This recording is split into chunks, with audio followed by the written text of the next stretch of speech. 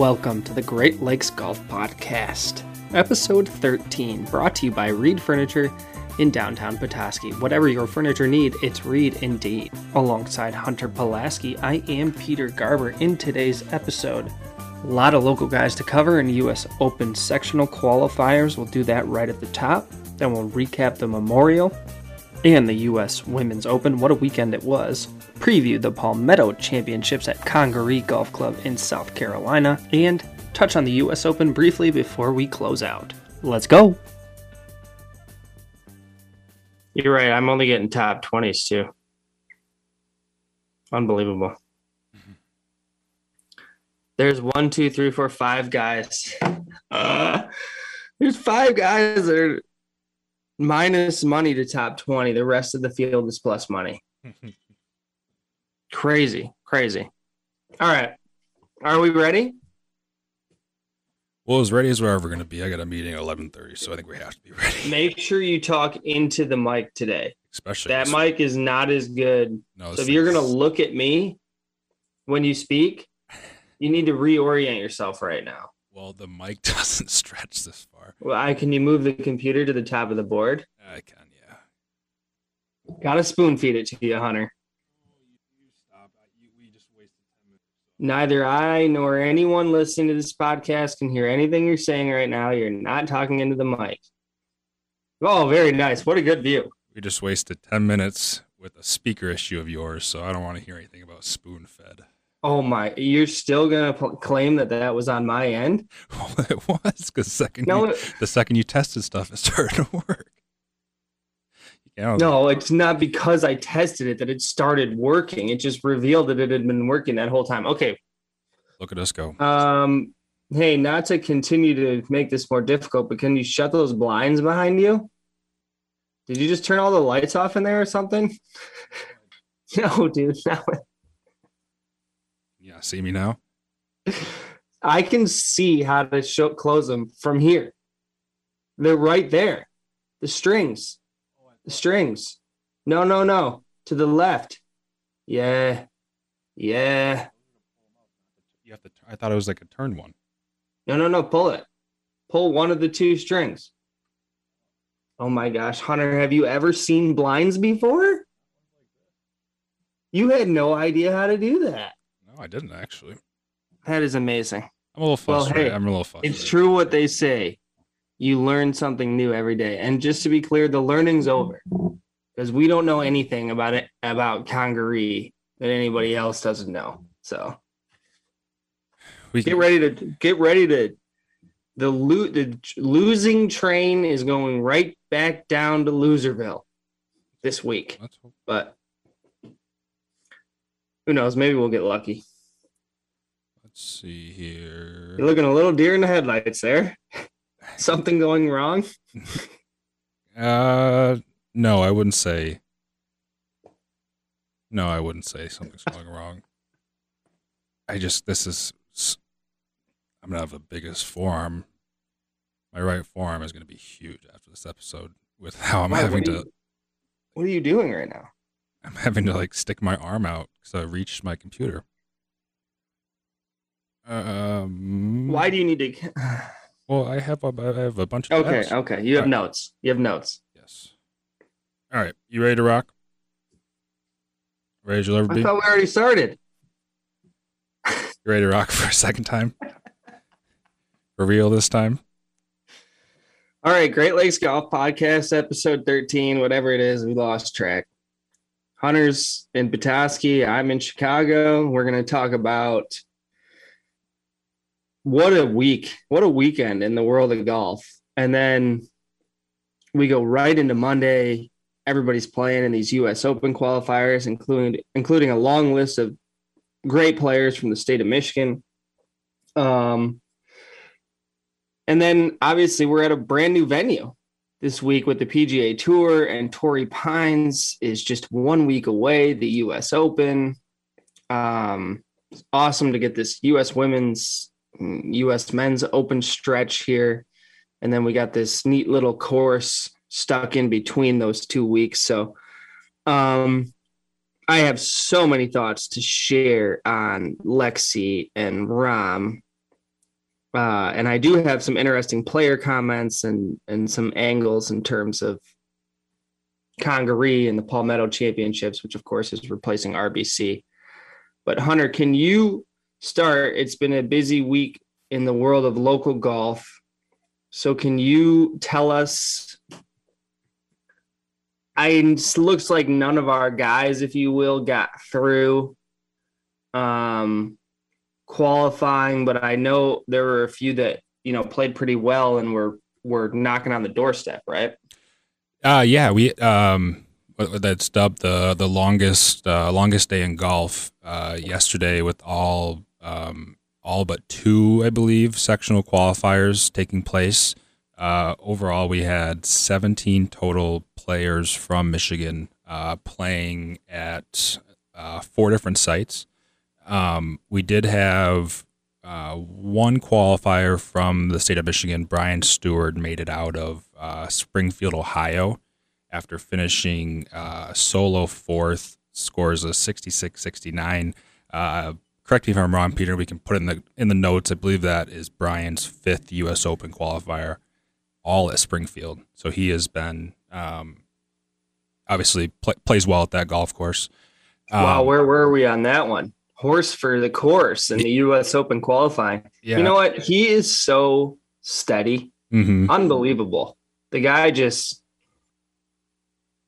but his worst golf is not bad. He just seems to kind of shoot in the high 60s all the time, almost no matter where he plays. I mean, it's really impressive. I know he's like outside the top 100 in the FedEx Cup, but the guy is consistently one of the best, 150 players on tour. Oh yeah, easily. And it was you texted me last night, worth mentioning that Brian Stewart's caddy yesterday was wearing like a waitress bib rather than a caddy bib, so it was like just right around his waist.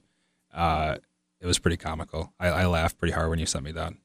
I mean, it's just shout out to that guy. Sorry, I don't know his name, but obviously that's a great choice. I think they need to. He's revolutionizing the caddy bib. Why are we wearing it all the way over our shoulders, being hot? Those things aren't comfortable. Have you worn one? Yeah. When I used to work at Bayview Country Club, we had to, when I had like 2 years left still working there, we started to wear caddy bibs if you were bag staff. And we had our names in the back of them, so the members knew who we were, and actually they still wear them to this day. So it's been 10 years or so now. And how do you feel about the fit? They're actually, they're not hot they're pretty. Yours are like meshy.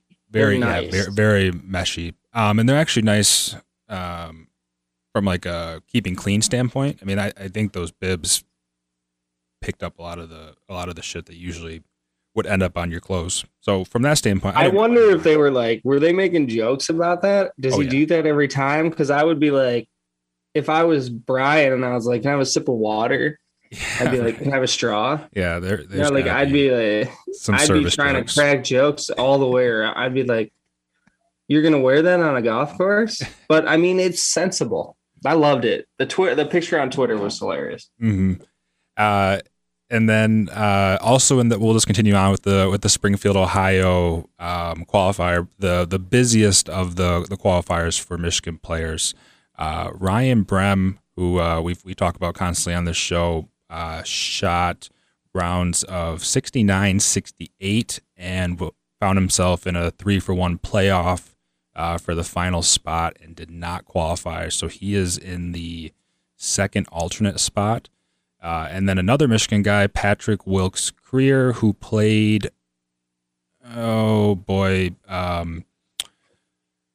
believe it was Dayton, but I could be totally wrong there. He is the assistant at Michigan, though, so he still has some ties to the state.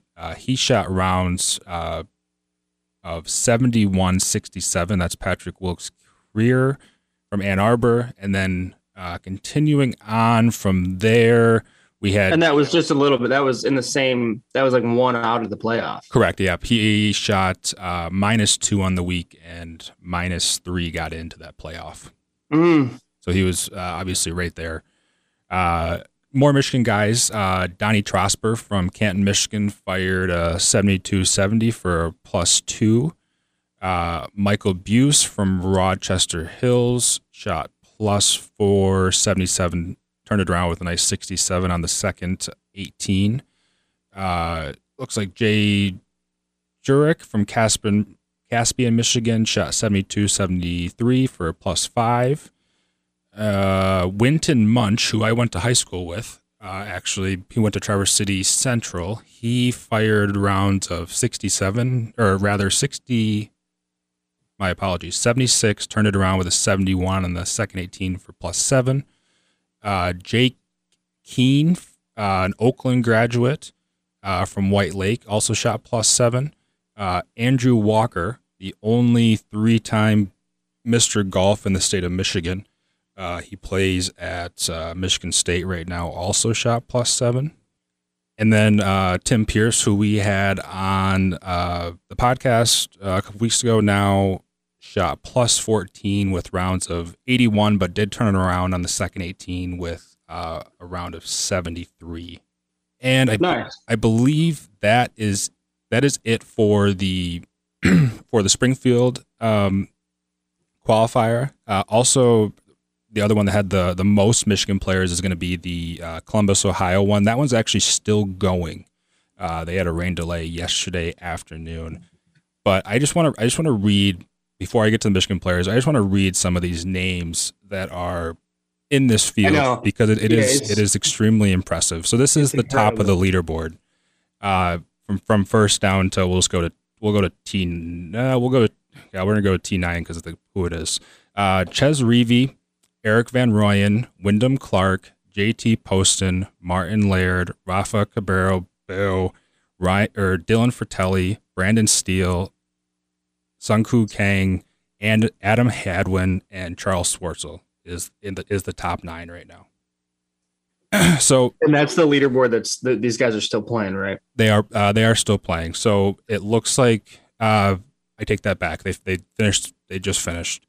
So some of the guys that were left out: Keegan Bradley, Jason Duffner, Patrick Harrington, Kyle Stanley after a good week last week, Ricky Fowler, Ben Cook, who is our first Michigan guy, highest finisher. He played in the PGA a couple weeks ago. He finished at -4, so nothing disappointed about. 69-71. Looked like he was. He's a beast. Yeah. So how many did they take there, Hunter, and what did you have to shoot? You had to shoot a -6 to get into a playoff, I believe. And they took 16 guys, so it was the biggest field by far.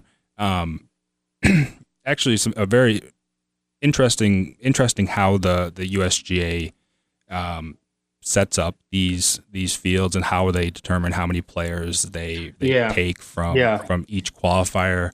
Because at first glance, it sure doesn't seem fair, does it? No, it doesn't. No, and this is so for example, there was a qualifier out in Washington that only took 4 guys, I believe. And that might have been the California one, and there was only 45, 50 guys in that field compared to this was 120 players for 16 guys. And I think it is a lot based off of the strength of field, who is in this field, and determine how many spots. Obviously, I don't know how you can do that and call it egalitarian. I know that these. I don't know. Maybe that's a subject for another episode, but to me, it's like. So I don't know. It just seems like they're trying to get their own guys in there, basically, for lack of a better word. Yeah, it definitely is. It definitely is interesting to see how it is done, and obviously. All right, so then we had a couple other Michigan players out.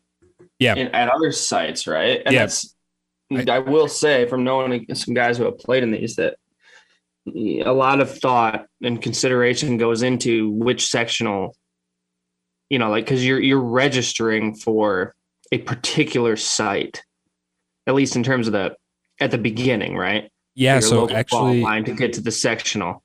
And like guys are picking based on how many guys are let in, what the who's in the field, who's presumably going to be in the field, and obviously how they set up for the golf course. so that's actually another really good point that you make. That I think you to actually contradict you a little bit.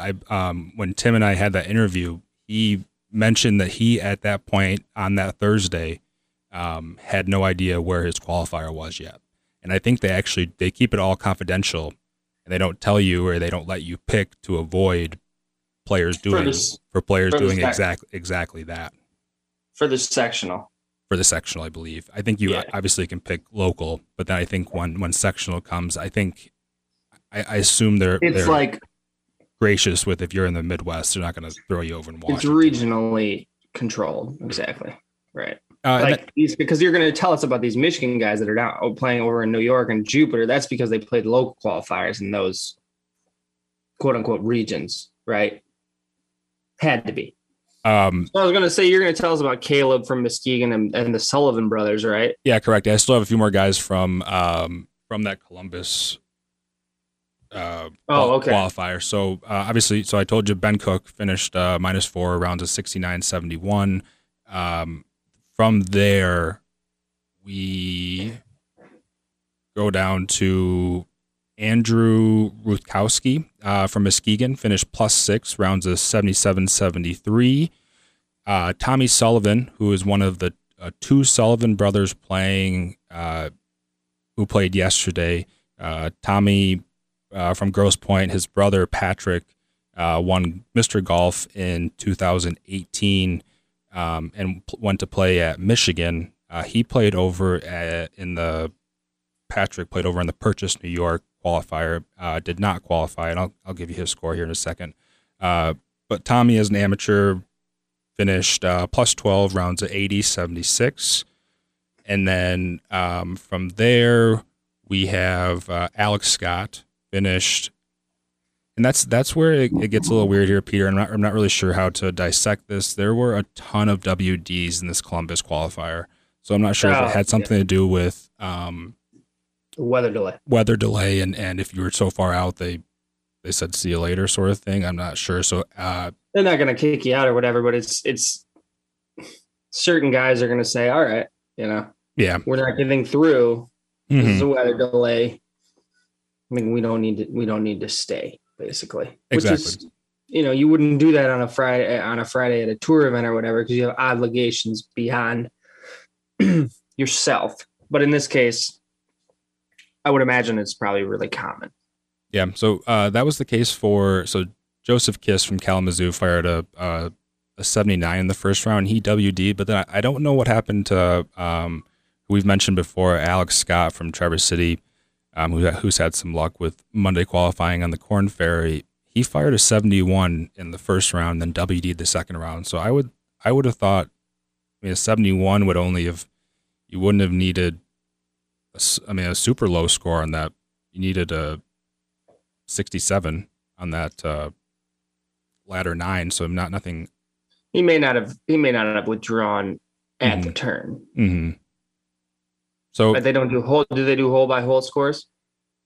I did not see. No. I imagine they're probably updating scores at the turn. So, he may have played the front 9 of his second 36 and shot 39. And he was like, okay, I can't shoot 25, so I'm going home or whatever. Exactly. We should get him on. Yeah, I will. I'll make an effort to, definitely, because I think he would be. I think he'd be great to talk to. Yeah.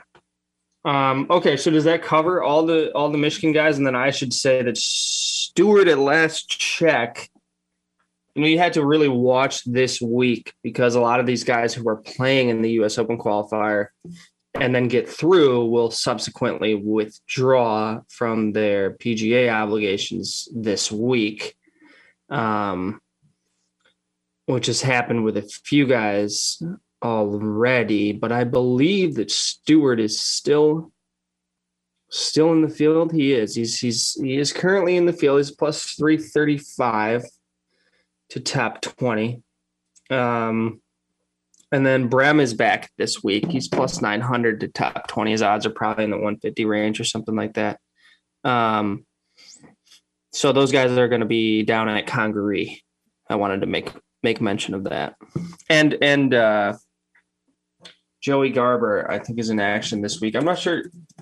I should know this, obviously, but where the Corn Ferry Tour is this week? Yeah, I have it. I have it in our notes down here, kind of right in the middle of that Palmetto. They mentioned it because it's in the same right here. The Corn Ferry. It's that the BMW Charity Pro-Am presented by Cinex Corporation will be hosted in South Carolina the same week as Palmetto Championship. So I'm not sure what course it is, but it's in South Carolina. Man, South Carolina is really getting some run. Yeah. Hanging out. We've been in South Carolina every month for the last 3 months now. So, and before we move on too far, I did miss Caleb Johnson played in the Jupiter qualifier yesterday. He's from, I believe it's Muskegon, and he shot plus 12, 78, 78. So overall, I think if there's one positive to take from only having one qualifier, we should have a pretty strong Michigan Open field coming up here in 2 weeks. Yeah, it's nice to have as many guys as we did out there at the sectional level. So a lot of good players, that's for sure. No doubt. All right, should we talk about the weekend that was? Yeah. Crazy weekend. Just absolutely wild. I guess starting with Saturday night, I wasn't watching, so I had to catch up on all this later. We had a friend in town, so we were like out to an early dinner with the kids or whatever, and no TV or anything.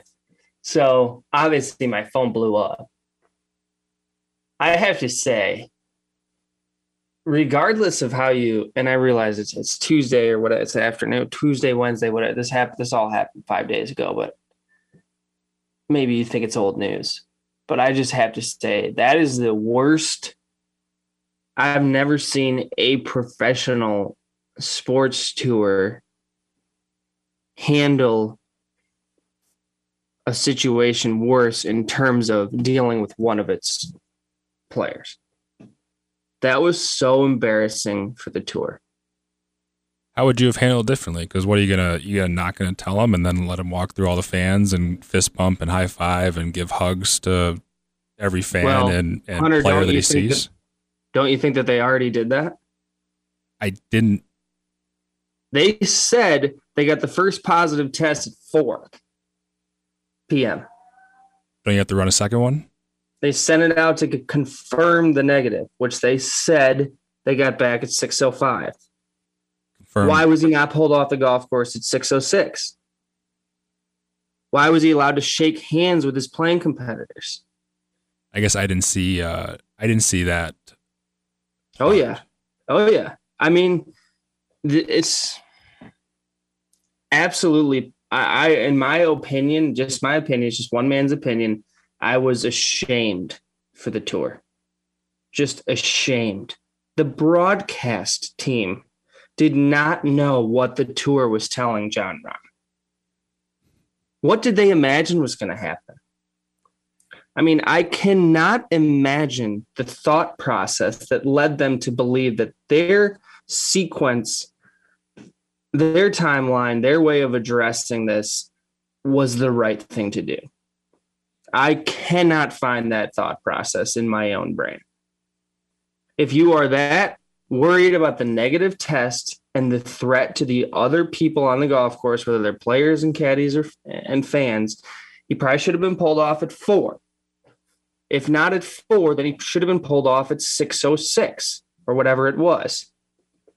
And then beyond that, you're dealing with millions of viewers watching your programming. You're not going to volunteer to them what's taking place by communicating with your broadcast partner. So you're going to leave Nance and Faldo up in the studio to imagine what is taking place before them when they're supposed to be the mouthpiece of the tour.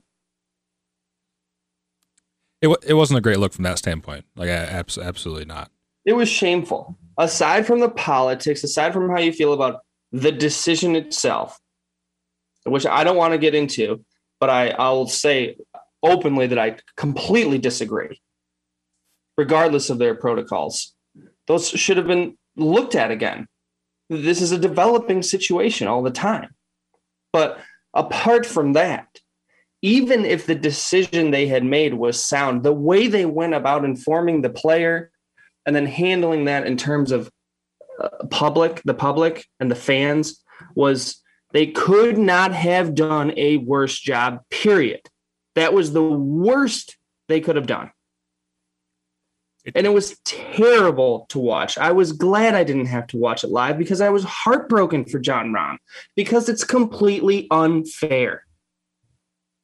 It seems like they put together these guidelines and protocols like right before the first tournament back last year, and they're like, this is gonna do it. Well, this will work until we'll get back to this. Put this in the back burner. We got something for now, some guidelines, and then and then this happens. And I swear to God, if this show becomes political, we're gonna stop doing it.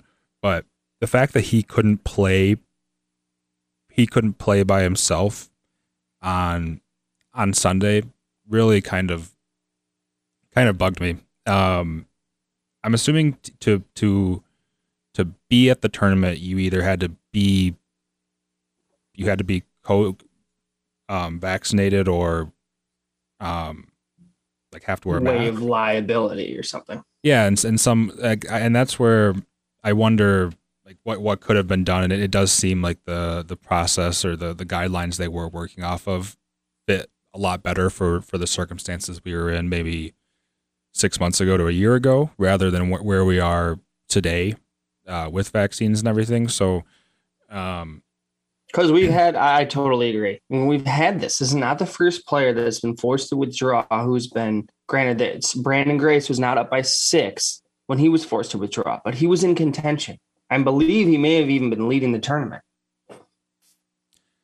But then those are a totally different set of circumstances than now. Your point is absolutely right. Like, we can't update the protocol. We can't look at that. But because we made a decision some time ago, we have to stick to it. It just seemed like there were so many common sense alternatives to the solution that they came to that they didn't really consider what was best for the player and for the tour. They got all worried about their following their protocols or whatever. So I agree. I don't want this show to ever become political. And I really wish that this wasn't a political discussion. It was just a sports discussion, because it does affect all sports and sporting events. And this is something that we have to live with now.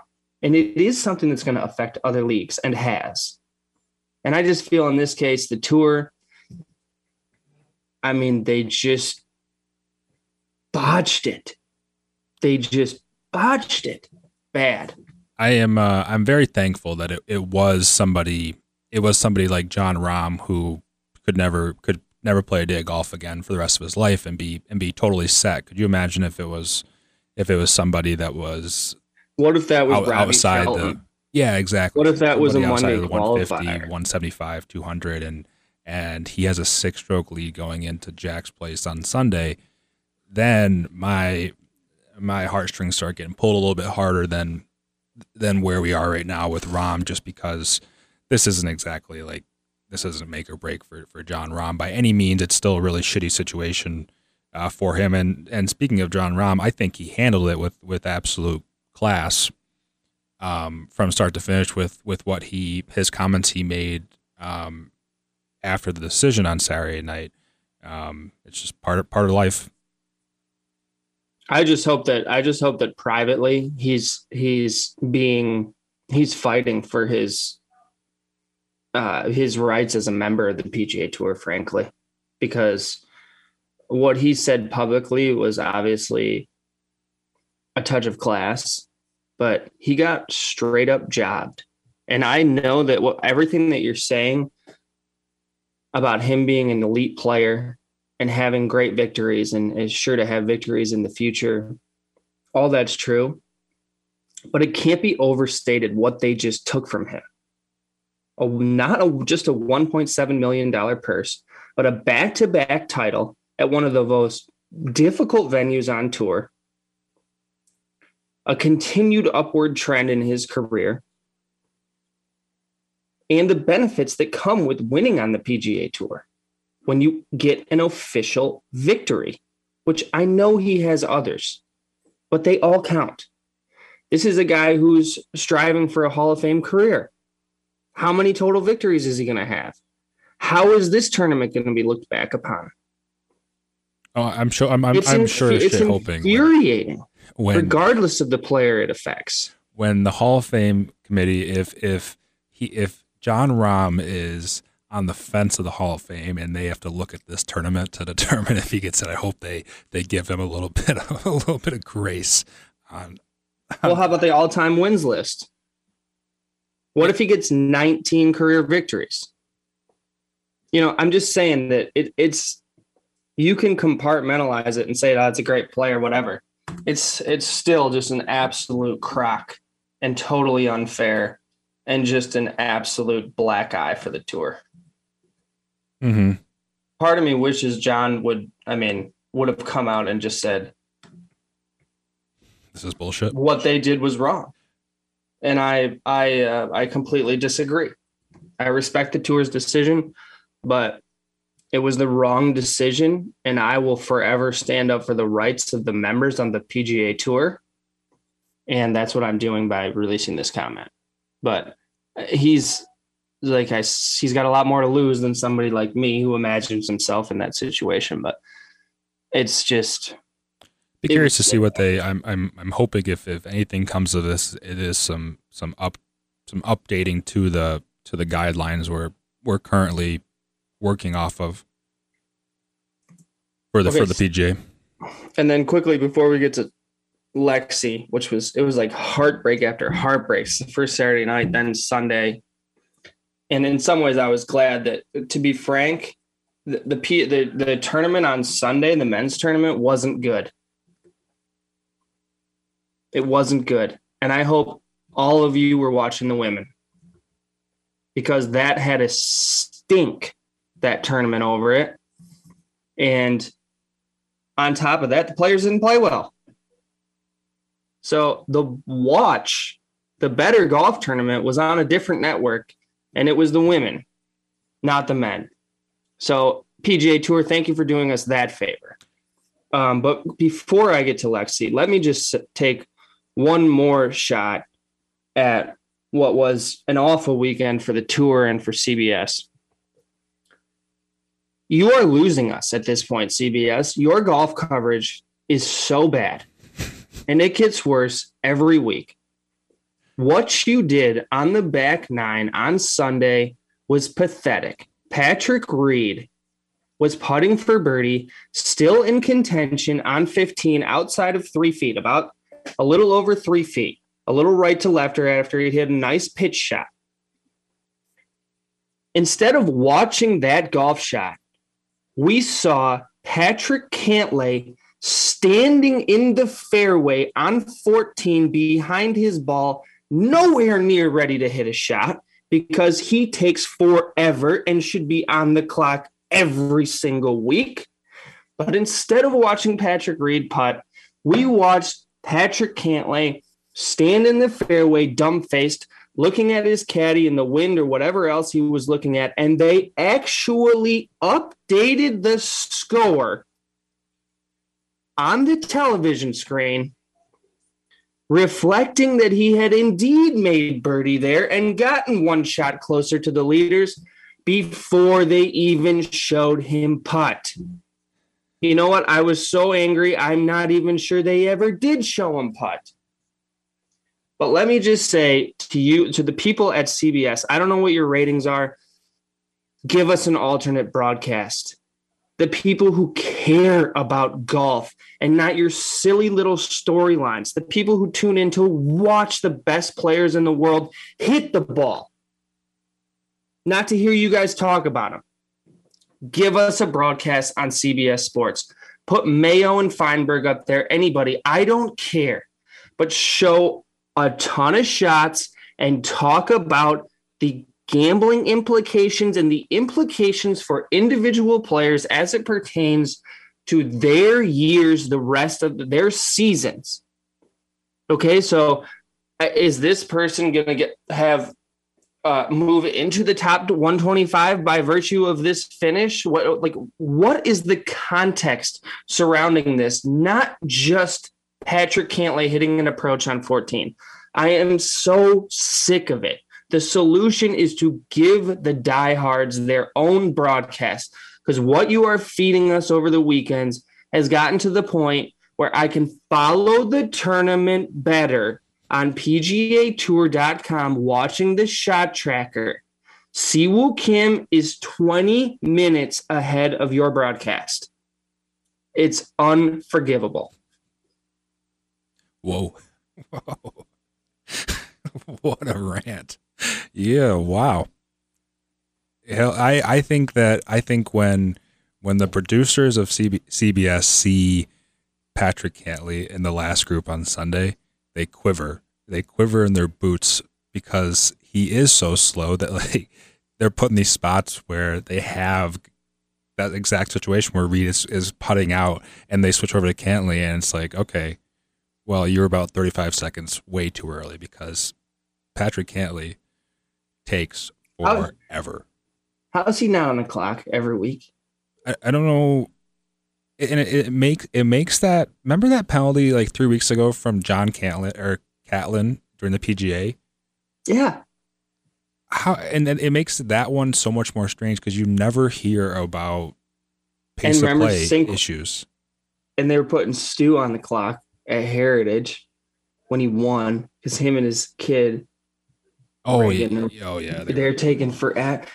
Like it pains me. One of the things that I think about when I watch that is I'm like, I hope there are casual golf fans who are watching this think that we're not all like the biggest jerks in the world. Like when you go to Petoskey Bayview or Boyne or Springbrook or whatever, nobody plays like that. Nobody does that. He takes forever to play his shots. And it just makes golf look bad. Well, we need more Brooks and Rory's see ball, hit ball. Like, come on, guys. And Cantlay, he's a phenomenal player. He has his own approach. I have nothing against Patrick Cantlay. He's underrated. We were arguing over the weekend. I think that was you about whether or not he's better than Xander, which he is. But he takes too long to play, period. Yeah, believe me, I was rooting against him this weekend because I'm pretty sure I almost called in sick for this podcast today because I'm pretty sure I said some things about Cantlay going into this tournament that I think I. Oh, do you need to take them back? I can't remember which. If we would have just ran the first recording like I wanted to, I don't think I would have said the things. But then when the second recording happened, I think I might have said some things. Yeah, about Cantlay that's a damn shame because all my good picks were in the first one too. That I regret saying. But obviously, after I know we've talked a lot about Rahm. And now we're talking about poor CBS coverage and Cantlay being too slow, but I don't want to take away from the fact that Patrick Cantlay did just win the Memorial, his second win at the Memorial. No, he got second. Jon Rahm won the Memorial. When you just said that, I thought that my brain played such a big trick on me that Colin Morikawa won that playoff. And how good is Colin Morikawa? He is very good for not having really. Didn't seem like much of anything on Sunday. If he could just get his putting worked out a little bit, and he hit a couple bad chip shots on top of the tour botching everything, they make him chip in the pouring rain, and then walk over to Patrick and go, "Oh, I guess it's raining too hard. You don't have to hit." I mean, I found that to be. It was just I was already just predisposed to get angry. I was so triggered by the Rahm thing, but then I saw that, and I'm like. How's that fair? Yeah, there's no way that you can you can give. They had to have given Colin the opportunity. They had to have said something to him because it was raining that hard. Dude, he backed away. It was raining so hard. He looked like he was like, I really don't want to hit this shot. Was the look on his face. Well, that is the strangest damn thing. He left it way short, didn't he? Yeah, he left it. I mean, he made the putt, so it ended up not meaning anything. But thank God. He did leave it. I mean, he left it. It looked like 10. He had to make a good putt on 17 to keep it all square. All right, let's should we move to Lexi? Yeah. Did you watch? I watched a little bit. Yeah, I caught some highlights last night. I was playing golf on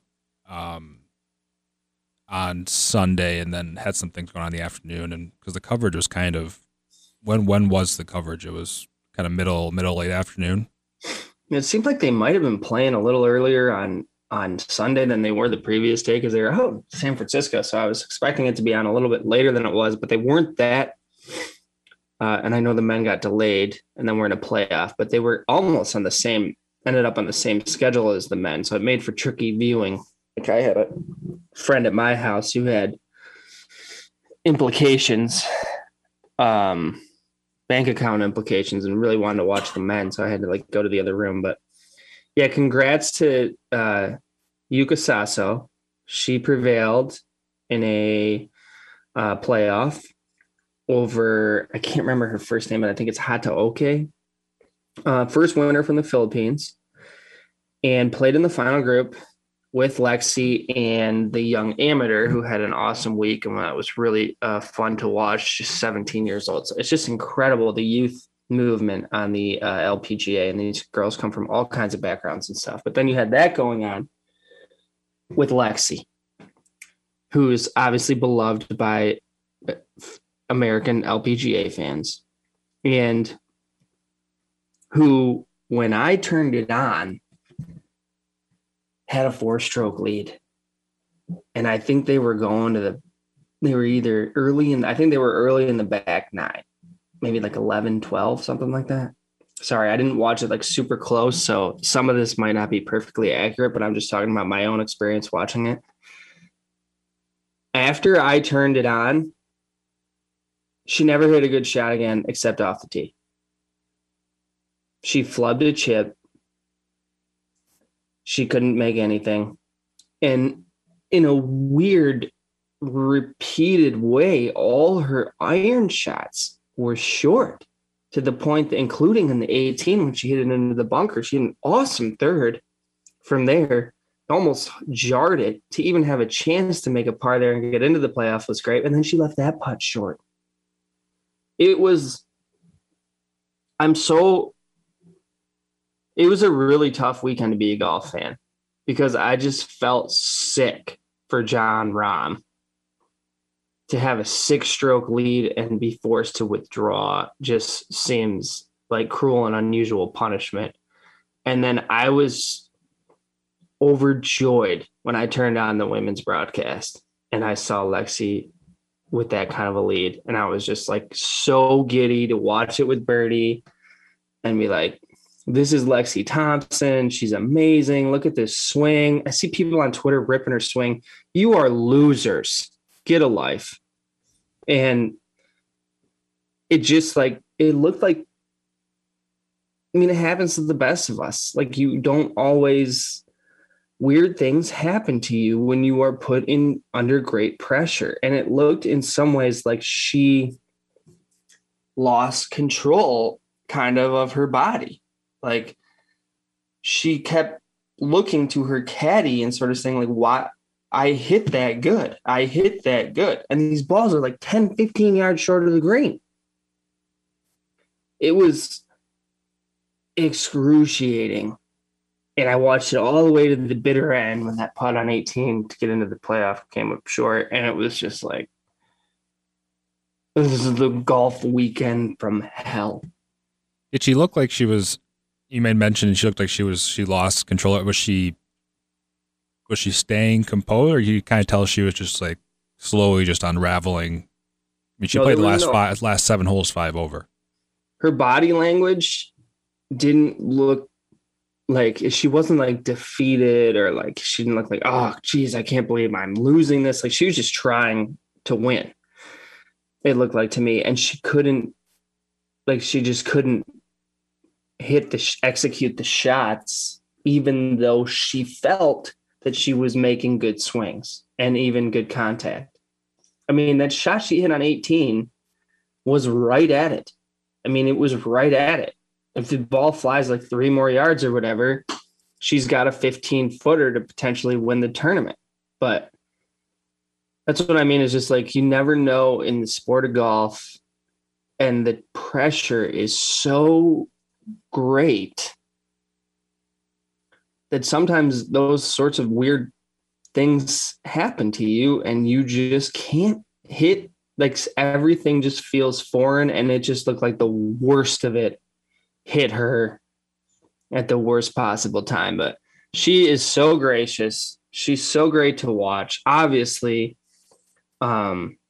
Sasso has a phenomenal swing. Like the ladies are amazing. So that was so fun to watch. And Olympic Club was beautiful. It looked kind of like Riv, kind of like Harding Park. It was gorgeous on TV. The elevation changes, the small firm greens. It had all those US Open characteristics, the long rough. It was such a nice precursor to Torrey. Gosh, congratulations to Sasso. We're all fans, though. I mean, I just wish it would have had a different outcome. Olympic Club is like drop dead gorgeous.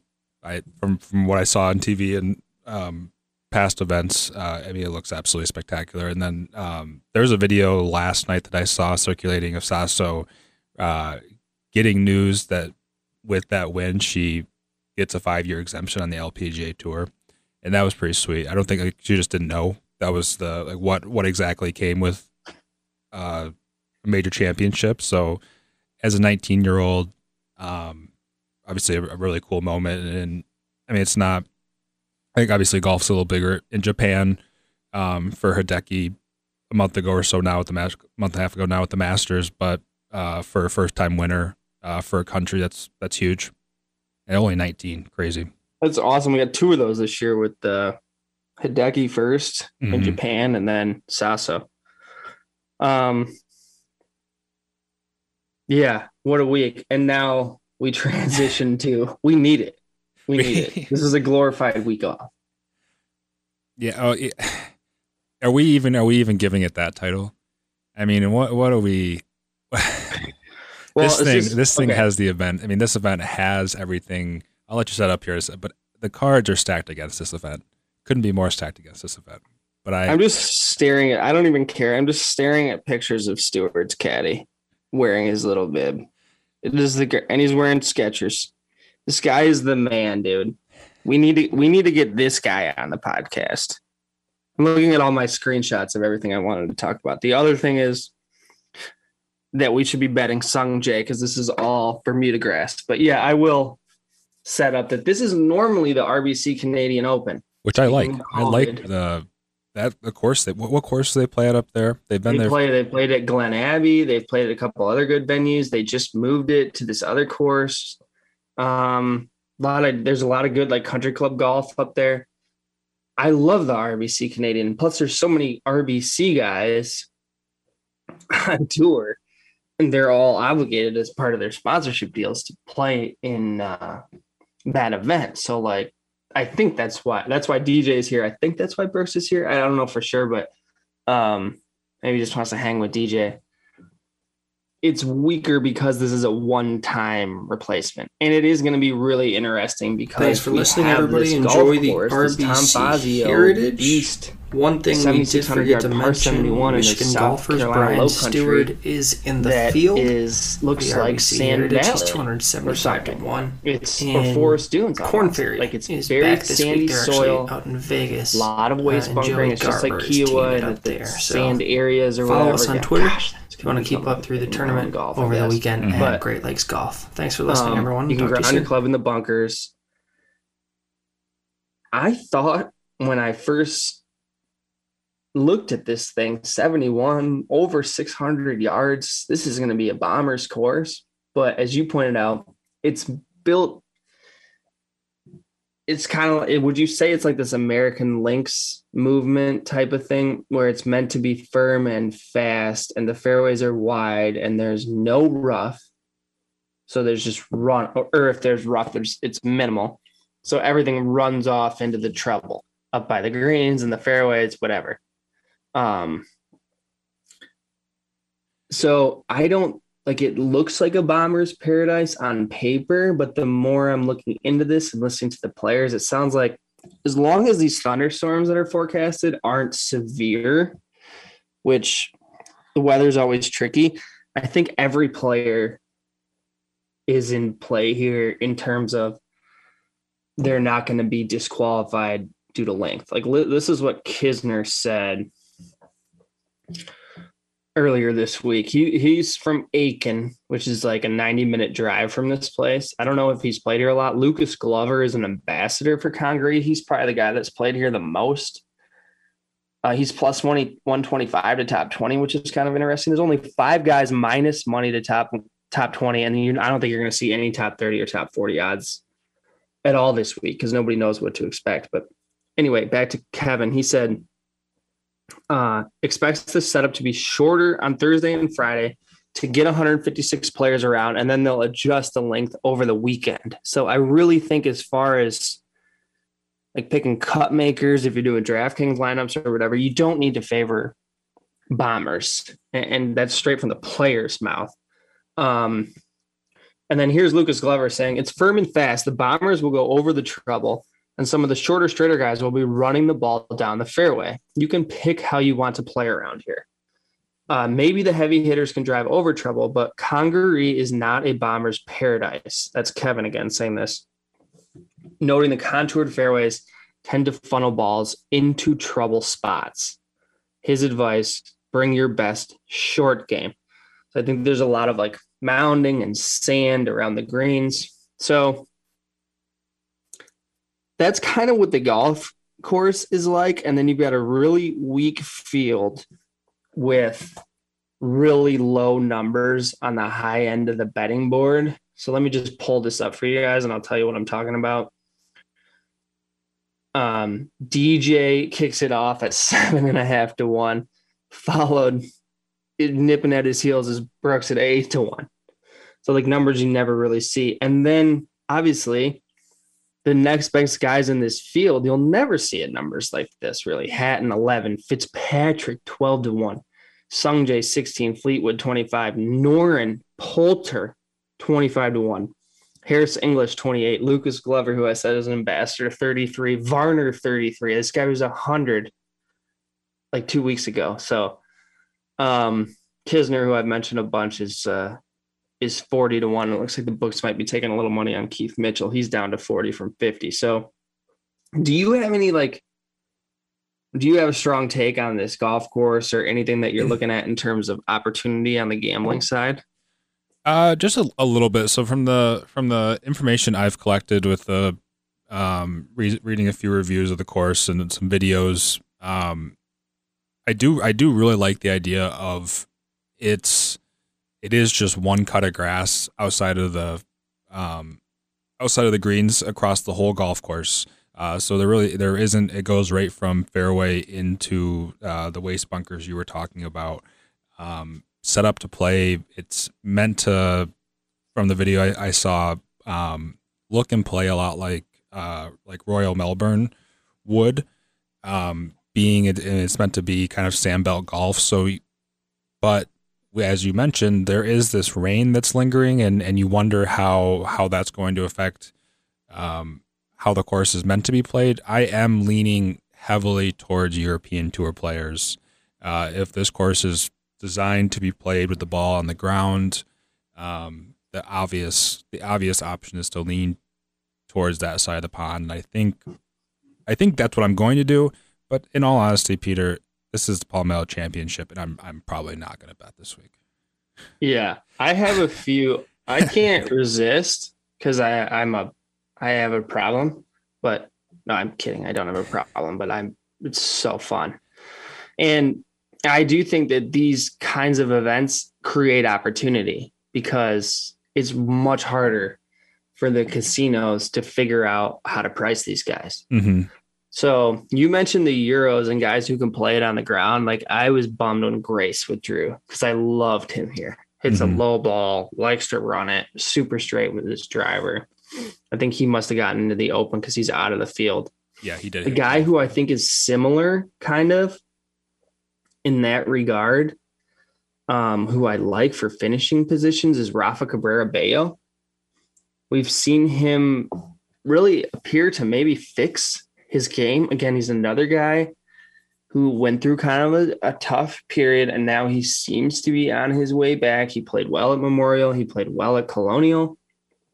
Nothing great, but now we're in a much weaker field, and this guy's plus 250 to top 20 on DraftKings, which are the lone finishing positions that I've been able to find. So I think that's a really interesting play. He also just qualified for the U.S. Open in Columbus as well. He was in that stacked. Rafa did? Yeah, that stacked Columbus qualifier. He's probably gonna withdraw. That's what it'll be curious to see with the Tuesday finish. They just finished this morning that Columbus qualifier. What the field will look like by this afternoon for Palmetto, just with only half of the field finished yesterday.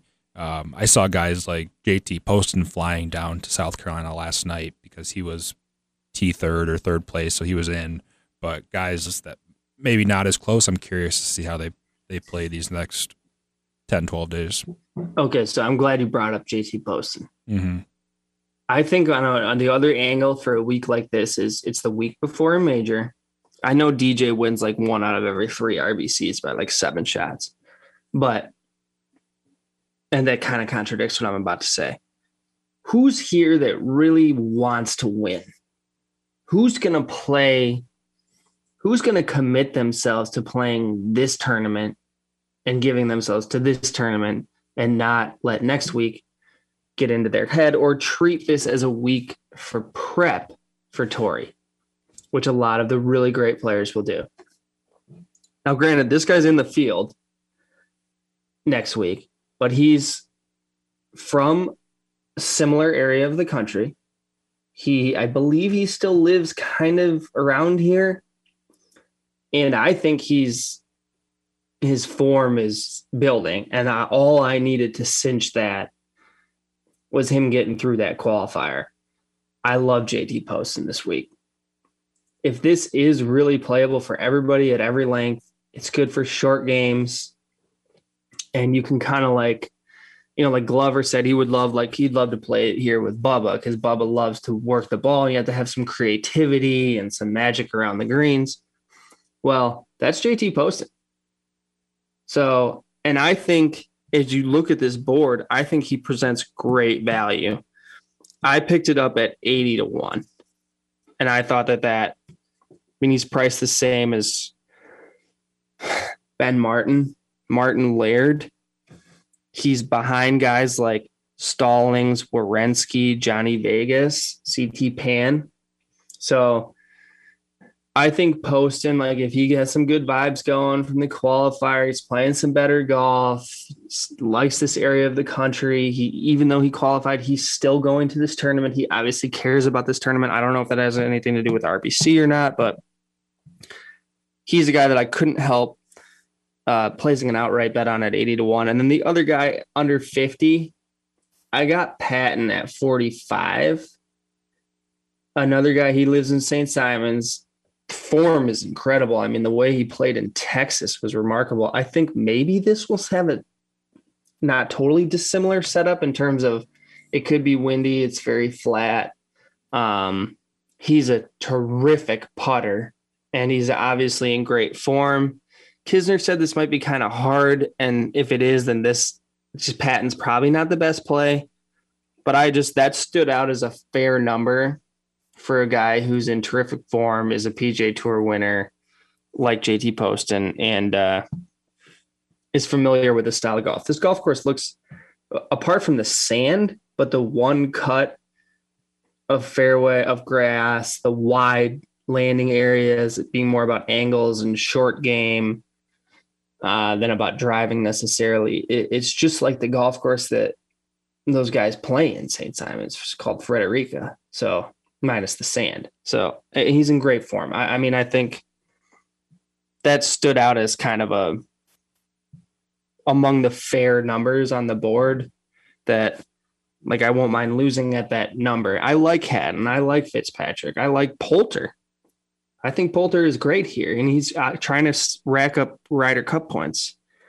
But I'm not betting Ian Poulter to win a PGA Tour event at 25-1. You'd have to be pretty crazy. So I'd rather just invest in Patton at 45 and JT at 80. And then because I can't help myself, I've got into the long shots too. So if anybody wants to go crazy, I think Will Gordon was 250. This is when I thought this was going to be a little bit more of a bomber setup. But if it does rain, then this could help these guys. Will Gordon, who I love to invest in. He's one of the best drivers on the tour, and I do think he has winning upside.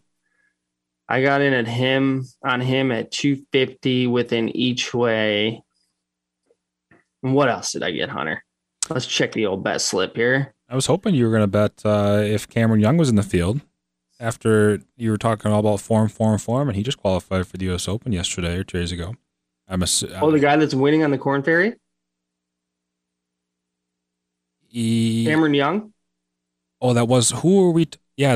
Yes. So I don't know why he wouldn't be in this field. I'm trying to think of who. Are you talking about Cam Davis? I get all your long shots confused.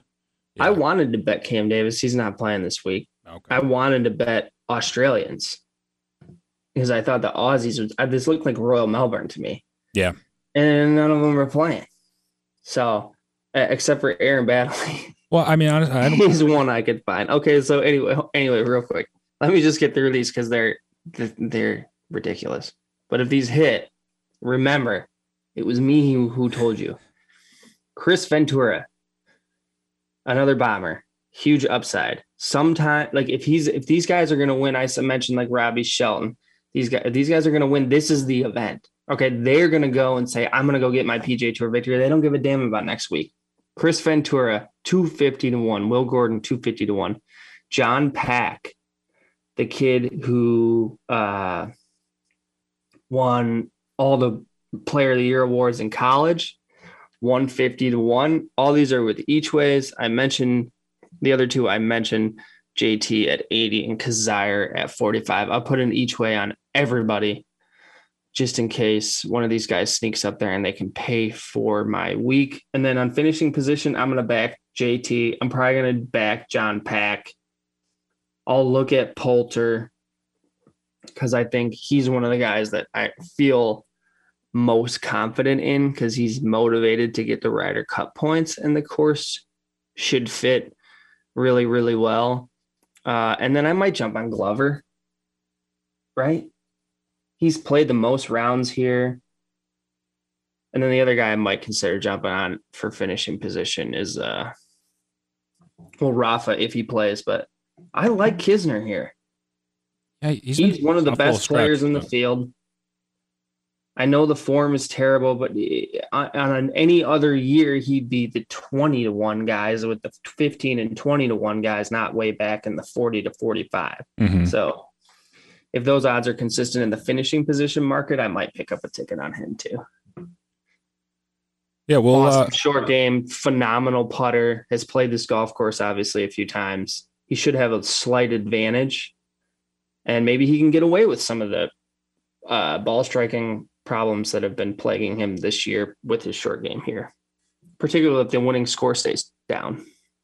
Yeah, it'll be interesting to see. I don't know exactly what the time frame is that a course typically has once they realize that they're getting a tour event, how much time they have to prepare for that said championship. But yeah, Congregate was only going to have, they figured out 3 months ago that the RBC was not going to take place and they needed to find an alternative event. So you just wonder, I mentioned at the beginning, I will watch some of this just because I am a golf nut, but like the odds are stacked so far against them with like the fact that it's all the way on the East Coast and next week is all the way on the West Coast and it's like one-time event. So we will see. I think you made a good point that, I mean, we mentioned it during the Dell match play months ago, where the desire to win in events like this becomes more prominent than maybe what it would on in the case of Dell match play. It's a longer event. This event is going to be overlooked by the U.S. Open next week. So if you can find guys that need that win, that really are more focused on this week than what they are next week, those are the guys that I think make a ton of sense for a tournament like this that may be a little bit weaker than a regular tour event would be. We're just gonna vibe out all week with JT Poston. He's just gonna be crushing Uncrustables with his funny caddy, and they're gonna makes tons of birdies, and I'm gonna be here for it. Yeah, no, I'm like I said, I will watch, and we'll see what happens. Also this week, keep an eye on, I believe it's Friday and Saturday, the boys high school for Michigan has their state finals. So we have a few local players from the area that are being represented downstate. So keep an eye out for that. Do you have any interest in the U.S. Open bets that I added this week? Yeah, let's hear them. What do you got? Well, I added Cantlay. I think that was on Thursday or Friday. Okay, well, that was good timing. Yeah, I was glad that I did that because even though he didn't win, he got second.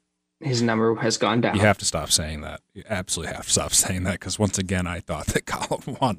I go, he didn't. He didn't win. The other guys that I like that I think are in good form, like Gary Woodland should be a great fit here, right? At Torrey. I don't know if he normally plays here. I didn't see him on any of the past leaderboards, but why would he play bad here? I know it should be a good. 1,000 yesterday, 2 days ago. Did he make the weekend? I know. Oh, did he? Yeah. He missed the cut on the number, right? Yeah, he shot 3 over. He's fine. I'm not worried about the Memorial. So I thought his number might go down, so I grabbed at 66. I don't know if that number's moved. The other guy in that zone that is playing just so good is Shane Lowry. I talk about him every week. He's 60-1. I haven't quite gotten there because I have too many other tickets, but the ones that I'm kind of like having right now, I got Max Homa at 80, California guy, great ball striker, hits it a little bit farther, I think, than people realize. Definitely does. And he just had a good week this past week. He's 6. 80-1 seems fair. He won at Riv. Mm-hmm. That's not really a comp to Torrey, but I feel like he can play well in California. And then a horse for course, long shot, Ryan Palmer, 200. He plays good there all the time. I mean, I thought he's 200-1, by the way. I thought it was after I got over the emotional reaction of Rahm being kicked out of the tournament, I thought, oh, maybe his Torrey number will go up. And I pulled it up today. He's down to 8-1. Well, I mean, that's some serious wishful thinking on your part. He was just leading the Memorial by 6 shots. How would it go? He's supposed to have COVID. How was it going to go up? He needed to be winning by 10 shots for it to go. I thought there might be like some uncertainty about whether or not he was going to play. I did text my buddies. I was like, this is probably wishful thinking, but has anybody else had this thought? And then I looked at it and I'm like, oh, it went the other way. But like, how do you not like him at Torrey? He is playing so good and he's so good there. And he hits that long, straight cut off the tee. Like, he's going to be, it's crazy for in a U.S. Open field. He is going to be, there aren't that many like really clear favorites coming into weeks like that. Like, all the talk next week is going to surround Jon Rahm coming off that Memorial thing, that nightmare, his history at Torrey, and obviously his incredible form. It's just going to be Rahm. The number might even go down from 8. I wouldn't be surprised. Unless DJ just runs a train this week and wins by 10, or Brooks. I'll leave us with a hot take. I wouldn't, if Brooks was 40-1 to win this week, I wouldn't bet Brooks.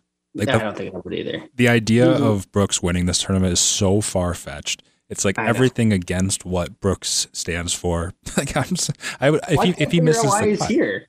I don't know. I figured it was like DJ, like he owed DJ a favor or something. I don't know what the reason for him being here, but it is very strange. And I mean, it's not unlike Brooks to play in the week leading up to a major to get his game in shape, but it's just not going to happen. Plus 400 to miss the cut. Wow. Okay. Well, you want me to put down a 5 spot for you on that? Yeah, please do, because I think I said I was going to take the week off, but take that back. And we're back, baby. That seems way too easy. All right. I got to wait and see if I haven't put any of my tickets in yet other than my outrights. I got to wait and see if RCB withdraws. Awesome. All right, man. Hopefully no more heartbreaks, no more funny business. Let's keep it above board here moving forward. That's my positive energy that I'm putting out there into orbit. Unfortunately, we're doing a golf podcast, so I find that hard to believe we're going to be able to keep that promise. JT Poston's going to win. And then maybe, yeah, we're going to get a JT Poston winner at Congaree, and then we're going to get Ryan Palmer at 200 to 1 at the Torrey. That'd be something. That would be something. I can't wait to talk about Torrey. I've played there like 4 times. I know it like the back of my hand. Oh, I'm excited. I'd never played there, but I'm excited to hear you give some very insightful information that I'm sure will lead us to tons of successful bets throughout. Hey, that's what I do, Hunter. That isn't what I do. Yep. I like it. All right. Thanks, everybody. Yep. See you guys.